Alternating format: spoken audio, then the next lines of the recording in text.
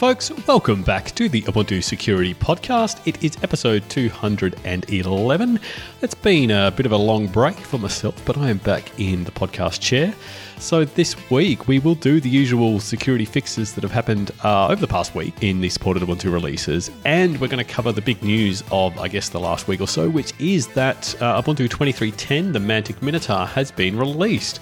Plus, we're also going to do a bit of a call for testing on the new user namespace restrictions, but let's dive into the different security fixes that have gone into the supported Ubuntu releases over the past week.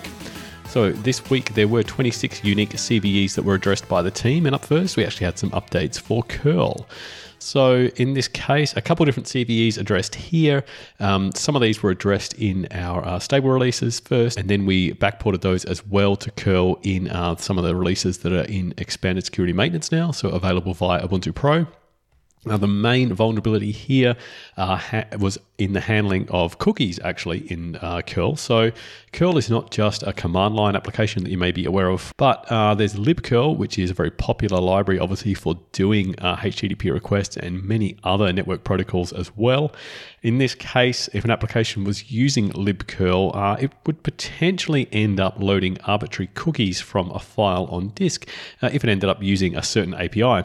Basically, curl allows an application to duplicate a particular handle that it has using a function curl easy dupe handle. That would then duplicate that handle, and it would then go and try to duplicate any cookies that were as part of that. But if the first handle didn't have any cookies, and then it would store that via the string none, the second function would then go and try to load cookies from a file named none on disk. And so if you can imagine, if you're a local attacker, you can create a file on disk called none that's in the current working directory for whatever that application would be.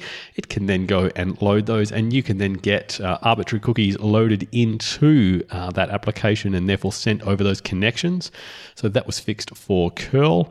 There was actually another issue in curl fixed for some of the more recent releases as well, which was a possible buffer overflow when using a SOCKS 5 proxy if the specified hostname that it ended up looking up was longer than 255 bytes. That was fixed as well. Then we had some updates for Samba. So 4 different CVEs were rolled into that. In this case, I'm just looking at the update for Mantic, Ubuntu 23.10.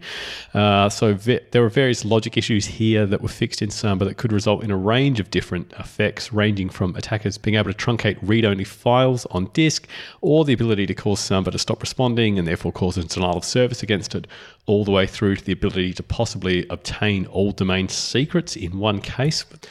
When shipping this update for Samba in one of our older releases, so Ubuntu 20.04 LTS, there was a regression that was unfortunately introduced, and it was a bit of a weird one because there wasn't anything wrong with the patches that were applied or anything like that. It was actually happened at compile time.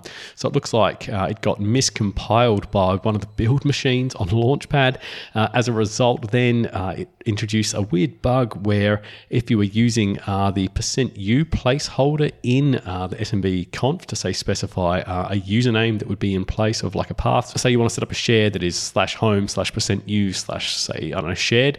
That would then mean that for every user, that %u would translate into their username. And that means then basically every user would have their files that were under that shared directory within their home directory shared, which, sounds nice and good, except it wouldn't then properly process that %u directive. And you would just end up trying to share the directory /home/shared.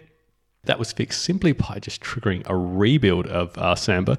So a bit of a weird one, but what we've done is we've introduced a new regression test to make sure that we catch that in the future, if in case it ever does get reintroduced by whatever that particular build machine is. And I guess we're going to keep looking into that one behind the scenes to make sure we can actually nail down what was actually happening there. But moving on, we then had an update for FFmpeg for some of our older releases as well. So 6 CVEs fixed, and that is for our releases 16.04 and 18.04, both of those part of extended security maintenance, and then 20.04 LTS. Most of these are just memory leaks in the handling of various crafted files, so the ability therefore to trigger a denial of service as a result by exhausting all memory and say crashing the FFmpeg process. One of them, though, was a heap-based buffer overflow, so you can imagine you could possibly get remote code execution through a crafted file, but probably more likely just the ability to crash FFmpeg and a denial of service again, and then the ability to trigger an integer overflow as well during the calculation of the frames per second, so a bit of a low priority with the one there, but now they're all fixed for FFmpeg. iPerf 3 was updated for a single CVE, plus another bug actually that was found in the process.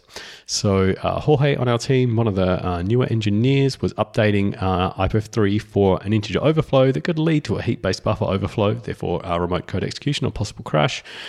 In this case, essentially when parsing a frame, iPerf would allocate memory for the frame plus an extra byte for a trailing null character. You can probably see where this is going. So if the length of the frame was max uint, that would then, if you add 1 to that, that then wraps around to 0 and you end up allocating 0 memory. And then when you go to try to copy the data into that memory that didn't get allocated, that's a buffer overflow directly there, or at least a heap-based corruption. And therefore, that's why we get possible code execution or at least a crash. Now, when preparing the update and testing for this, Jorge discovered that he was actually able to cause iPerf, or the iPerf server, to hang indefinitely on various crafted input. So he went and reported that upstream. They developed a fix for that, and we've gone and included that fix here as well. So yeah, thanks for that, Jorge, and thanks for being so, thorough and diligent and finding another bug along the way. After that was an update for Quagga, a couple of different CVEs fixed there. Both of those were denial of service issues. Actually, both of them were out of bounds reads that could be triggered through crafted input, resulting in a possible crash. Those same couple of vulnerabilities were fixed in FRR, because FRR is the new Quagga. The project got renamed to that recently. Plus, we rolled in an extra fix as well for those because they're more recent release. Python was updated for a possible use after free in the heap queue module, and that's the priority queue implementation within Python, so within the standard library. That is for a bunch of our older releases that are through Ubuntu Pro. Now, this next one, this actually got a fair bit of press. libq, the QSheet parser, was updated for a single CVE here that was discovered by Kevin Backhouse from the GitHub security team.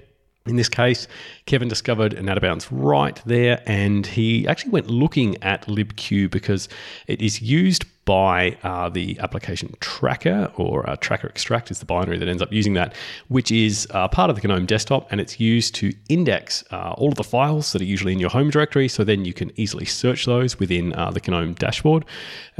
And so in this case, what would happen is with a crafted QSheet file, if you download that, it ends up in your downloads directory. In the background, this Tracker application is running. It then goes and parses that QSheet file. In this case, it contains an exploit against libq for this vulnerability that then causes, and it contains a bunch of shellcode. That then means that shellcode then executes in the context of Tracker Extract, which is part of the Tracker package running as your user, and therefore you get code execution as the local user on the machine just by downloading a particular file. So yeah, a really cool bug, and I guess showing the way that these different things are chained together. And as I said, Kevin went looking at libq solely because it is used as part of Tracker, because he wanted this kind of one-click download exploit. Now, looking at the upstream Tracker developers or the GNOME project that write Tracker, they actually have already, historically, they've always had a seccomp-based sandbox that they use to limit the impact of these sorts of bugs. And this isn't the first time we've seen a bug like this be exploited. So a few years ago, I recall there was one in GStreamer that was executed, that was exploited through Tracker in a similar way. And so this sandbox is there for a very good reason, because you've got this application that's parsing all kinds of arbitrary file formats. You can imagine it's the kind of thing that is ripe for exploitation like that. And so in exploiting this, Kevin found a way that he could bypass that seccomp filter, because the way it was implemented upstream is that there's a main thread used by Tracker Extract that's just kind of sitting there waiting to index files, as far as I understand. It then goes and spawns a new thread for every file that it wants to index. And then it's those threads where the seccomp filter gets applied, and that kind of makes sense because they're the ones actually doing the extraction. But Kevin was able to bypass that seccomp filter by just delegating the code to be executed to the main thread to be able to bypass that. It looks like the upstream developers actually were already aware of this limitation in the sandbox, and they'd already been working on ideas of how to improve it. But the way they ended up doing that was actually just to make sure they applied the seccomp filter to all of the threads, including the main thread. And I think they then just opened the permissions just slightly to make sure that would work properly. And that then means now that the sandbox for Tracker is reasonably more comprehensive. For Ubuntu, that will get rolled in, I guess, in 24.04 automatically when we receive that update. And hopefully we'll look at SRUing that back to older releases as well to add in that defense in depth. So yeah, thanks Kevin for reporting that and I guess making the whole community a bit safer, but also I guess triggering a fair bit of media interest in Linux security, which is kind of cool to see. What else? We had an update for Ghostscript for our more recent releases, so 2004, 2204, and 2304. In this case, it was a possible sandbox escape through a crafted PostScript document since it was able to modify the specified IJS server parameter binary. So basically, you can use this IJS backend that then needs to spawn a binary on your machine that is used then to process that. And it turns out the document is able to specify what that should be. And so you can just imagine you can specify some arbitrary other binary to run instead, and that then gets run outside of the usual sandbox that is in Ghostscript. And then we had an update for one of our kernels on Azure. So that's for 1404 users. So if you're still running Ubuntu 1404 on Azure, that's 6 CVEs that were rolled into that. It covers various issues that I've looked at previously. So things like a couple of different use after frees, one in the network packet classifier subsystem and one in the Bluetooth subsystem, as well as a couple of different speculative execution vulnerabilities, one in AMD processors and one on Intel that we've talked about previously, and a couple others. And then finally for the week, the last thing updated was PMIX. This is the open PMIX implementation. That's the Process Management Interface Exascale standard. That's basically an API used in high-performance computing environments to achieve interconnect, but also to get really good performance out of your applications running in that environment. In this case, it was a possible privilege escalation through a race condition. Essentially, this library wants to go and set ownership of a bunch of files under the hood, and it does that using chown. But if one of those files was actually a symlink, chown will follow that symlink and then go and set the ownership of whatever that points to. And some of this runs as root, so you can imagine that if you are a devious user that is able to swap out that symlink at runtime and race against OpenPMIX, you're able to then get it to set the ownership of some other arbitrary file as, say, your user, and therefore get read of that file, which perhaps you didn't have read of in the first place, and you can use that then to escalate your privileges. That was fixed by just using the lchown system call instead, which doesn't follow symlinks. So yeah, one to look out for if you are writing similar code in C. But yeah, that is it then for the week in security updates. Okay, so like I said, the other big thing that happened this past week or so was the release of Ubuntu 23.10, the Mantic Minotaur. This is the latest interim release for Ubuntu. It is supported for 9 months. We know that in general, these aren't usually used by enterprise customers and the like, but it is a really good way to get a good preview of a lot of the features that are going to end up in the next LTS. So in this case, 2404, that will be released in April next year. This release is a culmination of the last 6 months of work, and it does roll in a bunch of really new cool security technologies. It raises the bar in terms of security in a couple different ways. And I've talked about both of these in previous episodes, but the two big features really are this new experimental TPM-backed full disk encryption that is on a bit of a reworking of the Ubuntu desktop. Essentially, you can use this experimental installer option to then use the TPM to store the full disk encryption passphrase, essentially. That is then tied to your hardware, and it means that if someone, say, were to take the disk out of your machine and stick it in another machine when it's powered off, they're not able to then decrypt that disk, which is kind of cool. It also means then you don't have to type in a passphrase when you boot your machine. Now, obviously, that has, I guess, a different threat model then, because maybe you're using the ability to know a passphrase when someone boots the machine as a way of stopping attackers from using your machine, so you've got to weigh that up. But yeah, that is a kind of feature that has been often requested. It's often used in IoT environments and the like, and now we're bringing it to Ubuntu desktop as well, which is really cool. The other new big feature that we've talked about a couple times on the podcast is unprivileged user namespace restrictions that is done through AppArmor. So this is something that I myself actually been working on, plus John Johansson and Georgia Garcia on the AppArmor team. So this is a way of using AppArmor to designate processes that should be allowed to use unprivileged user namespaces and then stop, I guess, every other application from using them. The idea then is that you make sure that every application that needs them has an appropriate profile that specifies that permission and everything else doesn't. And that then means that any exploit or anything else that's running on your machine is not able to abuse unprivileged user namespaces to essentially widen the attack surface into the kernel and exploit other kernel bugs that may be lurking there.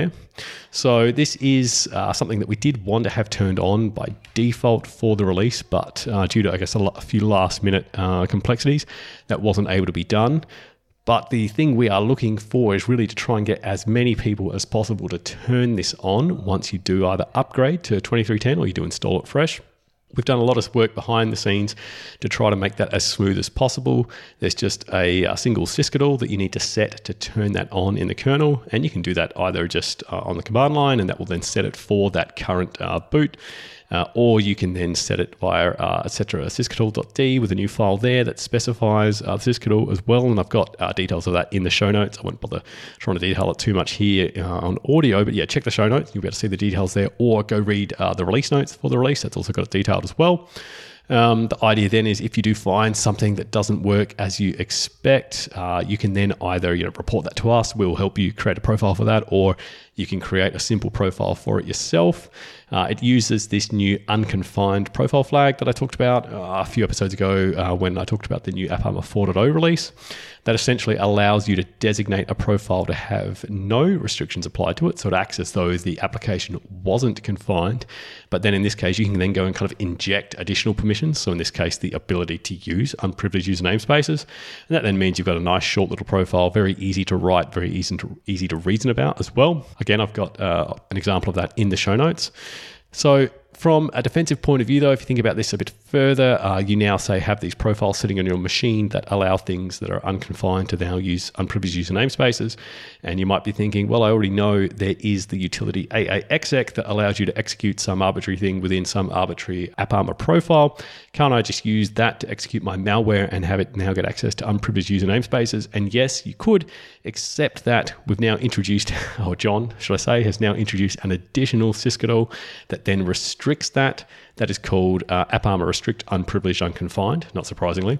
And again, I've got that documented in the show notes if you want to go and have a look. So you should make sure that if you actually want to use this from a defensive security technology point of view to harden your system, as the whole idea of this feature is meant to be, you go and set that sysctl as well for now too.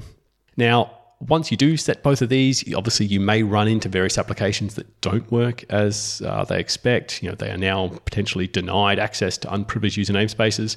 If you do, like I said, you can go and create a profile for them, but more useful is if you can report that to us. We want to make sure that the AppArmor package itself out of the box is shipping as many of these profiles as it can, so that as many applications that are both within the Ubuntu archive, but I guess almost more importantly, things that are third-party applications that are outside of the Ubuntu archive, we've got those covered as well. So that means that if you're running, the Brave browser on your machine, which isn't in the archive, but you can go and download a deb for that and run it, that doesn't get blocked from using these. And it's important to know, I guess, anything that's built on top of Chromium will likely use unprivileged user namespaces. So like I said, like Brave or any other browser that's based on Chromium, or even all the various Electron apps, because they use Chromium under the hood, and therefore the Chromium sandbox, which wants unprivileged user namespaces. So yeah, anything that you find like that, make sure that you let us know. And the easiest way you can do that is to report a bug against the AppArmor package.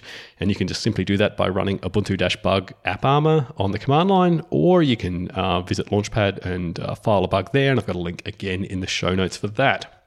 So yeah, if you are running 2310, or if you do want to install it and give it a go and check, whether your favorite applications work as you expect with this new feature enabled, I urge you to go and install it and turn that on and see what happens and let us know. This is the kind of thing that we really, really would like to enable for 2404 out of the box. But to do that, we need to make sure we've got as wide a coverage as possible for all these various things in the archive and outside as well. So yeah, turn it on, let us know what breaks or what doesn't, and let us know what you think. Cool, and that brings us to the end of this week's episode. So as usual, thanks everyone for listening. If you want to get in contact with us about anything you've heard on here, you can always email the team, security@ubuntu.com. You can also find us in the Ubuntu Security channel on libera.chat, the IRC network, because we are old school like that. Or we are on Mastodon as well, at Ubuntu Security at fostodon.org too. Okay, so I'll be back again with you all next week, but until then, remember, keep calm, because we've got your back, and I'll speak to you soon. Bye.